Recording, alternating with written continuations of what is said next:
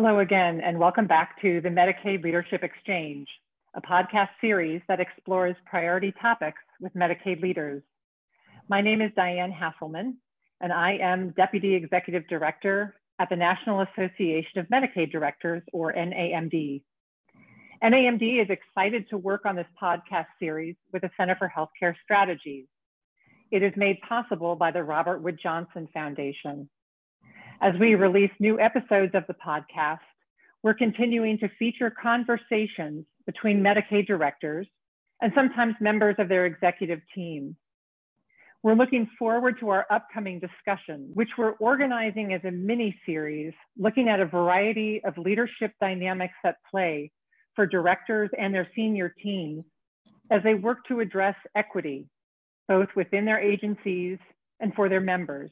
I'd like to introduce the moderator for today's session, Gretchen Hammer. Gretchen works with NAMD and states to provide strategic support and was the Medicaid director in Colorado. She has also served on the NAMD board of directors. With that, I'll turn it over to Gretchen to say a few words and to welcome today's conversation participants. Gretchen? Hello, everyone, and thanks for joining us again for the Medicaid Leadership Exchange podcast. We are very excited today to continue our conversations about advancing health equity. And we're joined by a national expert, Tekisha Everette, as well as two of our very accomplished and esteemed Medicaid directors, Lisa Lee in Kentucky and Jim Jones in Wisconsin. Our goal today is to talk through how we enter into conversations about equity using agreed upon language. We know that one of the things that can prevent us from entering into conversations about equity is uncertainty about what language to use, concerns we might offend people, concerns we might say the wrong thing. And so in response to that, Tekisha, with support from the Robert Wood Johnson Foundation, has created a language guide that can help Medicaid programs as well as all individuals and administrators interested in having conversations and advancing health equity to really understand what language means in this context, how to use the language in an active way, and what language, frankly, to sometimes avoid because it may be misinterpreted or it may not mean exactly what we think it means. So with that, I'm going to turn it over to Tekisha to allow her to introduce the language guide and tell us a little bit about her personal expertise in this area and how she imagines we could use the guide. Tekisha? Thanks, Gretchen. I'm really excited to be here. And I have to admit that the guide was a collaborative effort from myself, Karen Siegel, and Dashni Sadasivam, all of us who work at Health Equity Solutions, and definitely have been excited to be a part of the State Health Value Strategies group at Princeton that's funded by the Robert Wood Johnson Foundation. Let me give you a moment to talk about this origin. Where did this come from? I've done a lot of public speaking. I've been asked to go into a lot of rooms to either facilitate conversations around health equity or talk to groups about health equity. And the first thing that I realized is if there are 25 people in the room and we're all saying health equity, we all have about 25 definitions of what that means. And so it was really important for me right at the beginning of starting to do training and public speaking activities is to just always start with core definitions. So if anyone's ever heard me do a presentation, I kind of start with what seems like basic arithmetic. 1 + 1 is 2. But it starts with like these words that we are using and we're actively putting into our lexicon, but we're not defining them. We're not always speaking the same language. So when I say health equity, somebody might hear racial equity. When someone else says health equity, they might be talking about geographic equity. There's a lot of different definitions and ways in which people approach the conversation. So we decided that what would be really helpful is instead of continuing to do this on a one-by-one, case-by-case basis, let's put together a guide, something that helps people to start to have the conversation and to have that conversation clearly. The last thing that I want to add here is that this guide is specifically rooted in having conversations about racism and health equity and how those two things come together. It helps individuals who, for real, when you hear racism, immediately start to think about, I'm not a racist. I don't have anything against people of different racial backgrounds and colors, to really start to understand this isn't a conversation about interpersonal racism, whether you or I like each other based on the color or notion of skin, but it's really deeply rooted in a historical, cultural context in the United States that has something bigger and broader, deeper than that. So it's, to me, the starting opportunity for people to get on the same language, to use this on it's the starting opportunity for people to get on the same page, using the same language to have some of the most difficult conversations about the impact of racism and health in our country. Terrific. Thank you so much for providing that background. And I really appreciate the distinction of interpersonal and sort of the personal experience and how we enter into these conversations. And then that which we need, the conversations we need to have about the institutional structures and institutional and systemic racism. And in particular, that's important for Medicaid programs, because the two Medicaid directors we have on the podcast today know that they run massive programs that touch a variety of people's lives and are interwoven into a whole bunch of other systems. And we really do need to have language that allows us to have conversations about the impact of our systems on equitable access to health. And so I'm going to turn it over to both Jim and Lisa to introduce themselves, and then to tell us a little bit about the work that they've been doing and the conversations, more importantly, that they've been having with their staff, with their contractors, with their providers, about the opportunities to advance equity and how we need to talk about and have a shared lexicon, as Tekisha said, as we pursue improvements in health outcomes for everyone. So Jim, I'll turn it over to you first for an introduction and a little background of what you've been up to in Wisconsin. Sure, thank you. My name is Jim Jones. I'm the Medicaid director in the state of Wisconsin. What have we been up to? A lot of stuff we've been up to. When it comes to equity, our governor issued executive orders when he was elected that directed his department secretaries and all of his political appointees to work on the issue of equity in our state. We are a state that has a high level of disparities in our health outcomes on racial and ethnic backgrounds, and we needed to address that very quickly. So what have I done? Number one, we've made this one of our top two priorities for our whole division. We've said this is important to us. We're going to spend time on it. And we identified projects immediately that we could work on. The second thing I did was I actually hired an equity policy advisor. I took one of my policy initiatives advisor's positions when it was vacant, and I hired somebody whose full-time job is to advise me through an equity lens on all the policies and processes within our division. Huge job, but he's a great guy. He's passionate. He has a great background. We also have a vendor that we've hired who's helping us with things like language, with cultural competency, with addressing the class standards, all of those kind of activities that we needed to use. The third thing that I did is I actually put together a little kitchen cabinet. I have now a group of trusted advisors from across my division and actually across the whole department and even outside my department who have told me that I can reach out to them and we can have pretty frank conversations about how to eliminate health equity disparities in our state. So those are a few of the things we've done. We got other things, but those are probably the major ones. Terrific. Thanks, Jim. We'll circle back because I'm interested in how you crafted common language among all of those different components. But first, Lisa, I'd like to hear from you on what you've been up to in Kentucky. Thank you. I'd really like to thank Naaman for having me here to participate in this very important conversation. And like Jim in Wisconsin, I'm Lisa Lee, and I'm the commissioner for the Kentucky Department for Medicaid Services. Kentucky has been undertaking various opportunities to infuse equity across our programs. So in Kentucky, we are an umbrella agency. Medicaid falls within the Cabinet for Health and Family Services. And shortly after COVID began, there were several incidents across the country that sparked several social and racial dialogues. One of those, as you know, was Breonna Taylor in Louisville, Kentucky. And so that sparked a big conversation at the secretary's level. We have a secretary who oversees all of our departments, including Medicaid. And he began these conversations by having all the department leadership get together. We developed new values, missions, visions, and we developed pillars on which we want to build our new vision. And one of those pillars is definitely equity. And in order to start infusing that throughout the cabinet, we have been having podcasts. We have had training sessions and just listening sessions for individuals to go and have these conversations and talk about the importance of equity that we infuse them through all of our programs, not just Medicaid, but our child support, our SNAP, our TANF.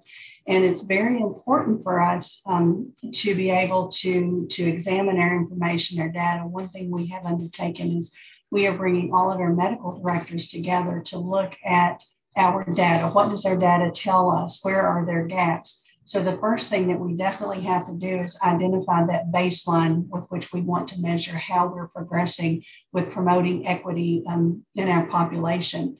We have conducted some very specific outreach to communities that we know have a larger population of minorities. And we have, engaged all of our employees in these conversations too. For example, we have formed some book groups or book clubs in which we read different books that can spark these conversations on racial and health disparities, and very, very good conversations with some of those book groups. Terrific. Thanks, Lisa. And I'll open it up to Tekisha or to Lisa or Jim. You know, when you're entering into this work or these conversations, it can be difficult to know where to start. And it can be difficult to know how to create a safe space and a space that gives people grace to find the same language or to, find their way to the issue. Tekisha, I know you spoke about the importance of having a shared lexicon, but are there specific ways in which you have found, Jim, Lisa, or Tekisha, that you really need to agree on language? Do you start with that and say, before we start this conversation, let's agree on the language we're going to use? Or is it better to sort of jump right in, be courageous, create a safe space, and then let that language sort of emerge and sort of make a commitment to how you want to talk about these issues and how you want to infuse them into your culture? Do you have any best practice ideas? Tekisha, go ahead. Yeah, I think it's a both and strategy. I think you first have to create the environment by acknowledging language and the need to be on the same page with language, but also doing what I started calling creating a brave space. A lot of times we call things safe space, and I know exactly where that came from, and it's really important, but sometimes safe spaces make people continue with the status quo and be quiet. Brave spaces encourage us to speak up and not blame or shame each other because of what we don't know or what we've said, but to learn together and be courageous in our learning. So it really allows for the person, and I'm going to briefly tell this story, though it has nothing to do with language, but it appropriately allows the space for the person who came to me when I was in third grade and said, I want to know about your hair, and have a courageous conversation, understanding that she was white and I was Black, and wanting to understand the differences between our hair. Now, that's what third graders can do, because we don't have, at that point, right, we don't have all of these limitations and barriers we put on ourselves as adults to be cautious. That's bravery. And that's what we need to bring into the space, is to take the shields off and say, somebody may ask you something that is an ouch. And it's okay that it hurt. And it's okay to acknowledge that it hurt. But it's not okay to blame that person or shame them for that which they don't know, especially in the process of learning about racism and institutional systematic issues that we have in our country. But if you don't have that atmosphere, you can't get on the same page with language. And you can't get on the same page with language if you don't have the language to do it. So it's a both and for me. But I think Jim was probably had some great things to add there because of what you're doing in Wisconsin. I mean, one of the things I just want to point out is I was about to say the exact same words. It's both things. So the situations we found ourselves in, the murder of George Floyd, the shooting of Breonna Taylor, the shooting of Jacob Blake in Kenosha, Wisconsin, all of those incidents required us to open ourselves up as leaders and show our vulnerability and tell our staff across the whole state of Wisconsin that we were with them, that we stand for racial justice in this country. We stand for ethnic justice, and we are going to engage in a conversation with you, and we want you to know that we got your backs. So we wanted to start off with making people feel brave or safe, maybe both, I'm hoping, and say to them, listen, we know you're going through something. And the first thing we did was we told them and their supervisors, if you need to take some time to process these events, if you need that space, you should take that time. And nothing's going to happen to you. We want you to take that time. If you want to have conversations, we're willing to have those conversations, but it's entirely voluntary. And we're going to put you in a position where you can contribute what you want to contribute. You can take out of this what you want to take out of this. But we're committed to equity in our department and in our program, and therefore we're going to take some actions. And you need to know that we're going to take them to support you as staff, to provide you with the training, to provide you with the information that you need to do your jobs effectively. But the one thing that we are going to do is we are going to eliminate systemic racism in the Medicaid program. And we're going to do it using data and evidence, but we're also going to do it based upon what our staff are going to guide us to do. And that includes people who are working in our clerical offices. That means people who are income maintenance eligibility workers. That means it's policy analysts and doctors and lawyers and all the other millions of people, not millions, it's not millions, believe me, the thousands of people that we have working with us. And it includes our contractors, and it includes our counties that we have contracts with. It includes everyone, and we're going to be very strong and very committed to this goal of eliminating this. I just want to point out, like, as Jim is talking, the emphasis, because language is not just about words, it's about the passion and the emphasis in what you're saying it. And what Jim has said is we're going to do this, and we're not afraid to call out systemic racism. Like those two things together, I do think creates a brave, safe space, we can call it that, and allows for the words, the vocabulary to get all in the same place, and allows for people to misuse them and say, oh, wait, I can be corrected by my colleague because we're all on the same page to get this done.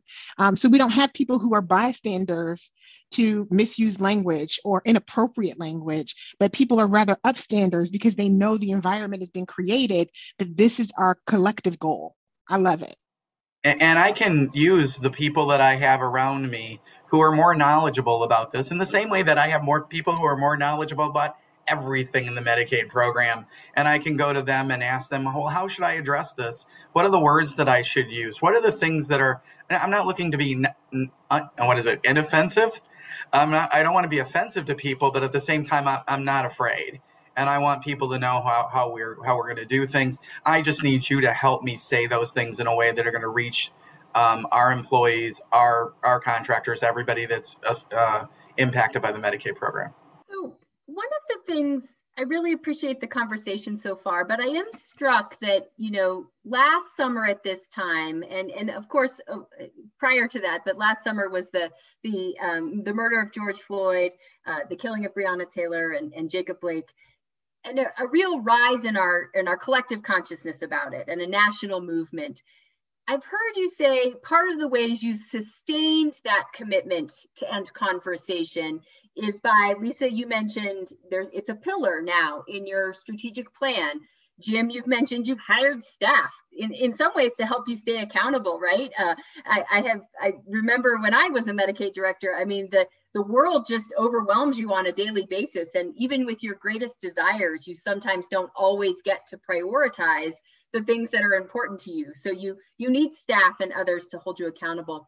But how have you found either sharing language or including language or these other mechanisms, how have they helped you sustain the focus beyond just the sort of movement or the moment that reminds us all of the criticality of this work and of its deep structures within our country? How have you sustained the work, and what role has sort of the language or an agreement upon how you're going to talk about the issues, how's that played out? So I can start. We I definitely think that, leadership is key, and we have a leader in Kentucky at the cabinet level, and even in our governor, who wants to definitely focus on and promote health equity across the population, across all of our population that we serve. And we do serve 1.6 million individuals in Kentucky right now in our Medicaid program. But I think definitely leading by example, and we have open and honest communication throughout the week, and our secretary encourages the departments to continue to support each other and our employees in all of our efforts designed to increase awareness of social and racial injustice. And what he asks us to be part of a solution. And one way that we are definitely going to keep this going in the future is we have created a technical advisory committee specifically focused on diversity and inclusion, health equity, that reports up to the Medicaid Advisory Committee. So in addition to that, some of our departments, have hired individuals specifically to address the racial and ethnic disparities in our health delivery system. So I think having that technical advisory committee and those individuals specifically focused to address these issues and highlight and bring to the forefront any gaps that we find is definitely key to sustaining the work with that we're doing around health equity. And I'm in the same boat. I have a governor and a secretary who are 100% supportive of this and pushing to make sure that these things are happening. At the same time, it meant that we had to sort of deprioritize a couple of projects and make sure that we had the space to do this. We can't just keep on adding stuff on top of more and more and more work. That's not going to make, one, it's not going to work. And number two, it's not going to make anybody feel very positive about these projects. So how do we keep it in focus? One, that equity advisor putting a lens on everything we do really helps. Reaching out and having an Office of Health Equity in the Secretary's office is a huge boon to us as well. So those are the kind of things that are really helping us stay focused. And part of it is also just that we all have a commitment now, and it's a very, honestly, kind of an emotional, vulnerable thing that we're all going through. And it's my one thing that I'm trying to make sure doesn't happen is we don't lose momentum. We can't lose momentum. We have to keep going. We have to have a strategy. We have to adjust it as we learn new things. And one of the things I appreciate, Tekisha, I really love the documents that you put together because they're giving me another insight into new ways of expressing our goals, expressing our passion for making sure that things work differently. The third thing I'd tell you is that we're also trying to take a little bit of emotion out of it. We're actually trying to be very data-driven. We're really embracing the justice, equity, diversity, and inclusion, the JEDI principles, and really using that as our guidebook. So we're focused on identifying disparities in our health outcomes, regardless of the reason. Part of our problem is data. We're trying to work on our data first, but once we've got that in place, we feel like we can really focus on those things that are geographic, racial, honestly, gender identity, all of the things that make us different from one another, that could result in a disparity in your health outcome and in the treatment that you receive from our healthcare workforce. Tekisha, do you have any tips around how to sustain this work within a very busy state agency or state administration? Yeah, so it's got to be core and foundational. It has to be leadership all the way throughout, and it can't be seen as a plus or like an additional piece. It has to be seen as fundamental to the approach and the way that the work is going to be done. That's how we get sustain energy, sustain action. It's how we move past the emotion that comes inevitably with talking about and realizing the depth with which we have a problematic system.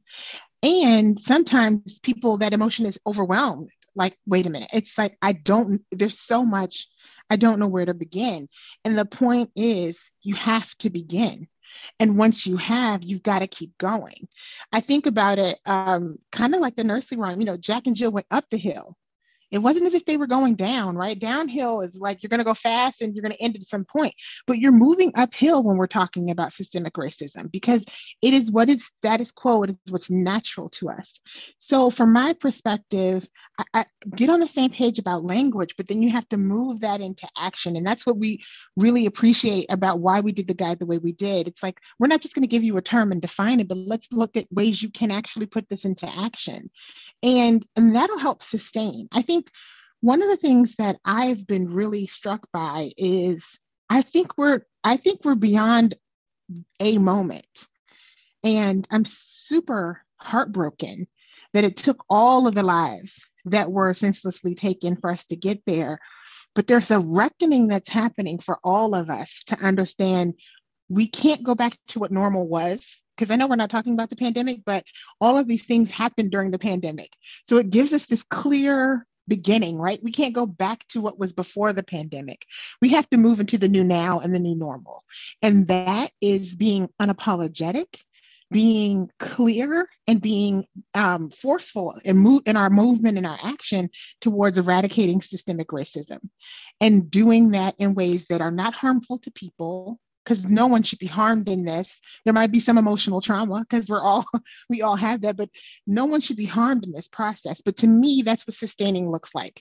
Starting it, getting it moving, keeping it going, and it's foundational and core to what's being done, not an additional. And I'm totally stealing Jedi. It's going on a t-shirt, new meaning. Thanks, Jim Jones. We even have a Jedi Council. You all need t-shirts, like, and swag, like, just do it. I love it. And thank you so much, Tekisha. And I'm reminded, to the point that you were just making, I think one of the things that was really important to the administration that I served under in Colorado was person-centeredness, right? Which we know is a core component, mostly defined as providing services to individuals with disabilities or long-term care needs. But we wanted to shake that out to make the whole department person-centered. So we actually worked with our state HR system and added 5% of everyone's performance evaluation was the degree to which they embraced person-centeredness. As you might imagine, our finance department or others, a little bit of stretching had to be done by their managers and their leaders to help see. But I remember I had one of my teams, they went to one of our county social services offices for a field trip to just engage with members as they were navigating the benefits application process and others. And that was their person-centered activity that they then all reflected on as part of their performance evaluation. But I just wanted to think about other ways you can embed it into the systemic ways you're thinking about how you do your work. And we got that 5% of our performance evaluations dedicated to person-centeredness, which took like 2 years, but we were eventually successful in doing so. Well, it just reminds me of the story of, is it JFK and NASA? I think that's the right one, where he turned to the custodian and asked, what do you do here? And he says, I help get people to the moon. And so fundamentally, if and I imagine, particularly in state agencies, it's easy to be a cog in the wheel and not see the whole wheel. And the bottom line is you really have to understand, everybody has to understand that they're a part of a force in movement. And this is where you're going. This is the direction. So I'm a huge proponent, because I know we're talking about language, but I'm a huge proponent of it being baked into performance evaluation. Definitely, what is your role and responsibility, and how are we holding you accountable to that for everyone? Terrific. Well, I know we're getting to the end of our time, although I would happily participate in this conversation for many more hours. I wanted to just ask maybe each of you to give some thought or advice to maybe one of the Medicaid leaders that's listening to this podcast on where they could begin, right? If maybe they don't have a governor who has made such a commitment, or they feel like a cog in the wheel and they don't necessarily see or feel like they have jurisdiction over moving that whole wheel, where might they begin from whatever position they're in? Is it starting with, let's open up ourselves to conversation about the language we're using to describe the work we're doing? Or is it something else? But where would you give advice to folks who are interested in advancing these conversations at their agency, but may not quite know where to start? So I think it definitely, you have to lead by example. really have to have those hard conversations, and you have to have an expectation. And it's just like Jim has said, we will do this. We are committed to this. And I think carving out time for those conversations, definitely making it a priority. And you have to allow staff time to participate in conversations and group learning sessions on work time. You can't just say you have to come in and you have to work and here's your 37 and a half hours and you have to be focused on Medicaid policy the whole time. You have to have those conversations to allow them to be human and to express their selves. And in addition, when we talk about race and ethnicity and health equity in our department, we also talk about trauma and resilience, because some of the events that have unfolded are not only are steeped in systemic racism, they've also created trauma, and not only for the population we serve, but our employees as well. So I think that flexibility and that focus on your employee and making sure that we give them the tools they need to be successful and to be inclusive in their own right. But we are a human service organization, so we are inherently focused on what is good for those individuals that we serve.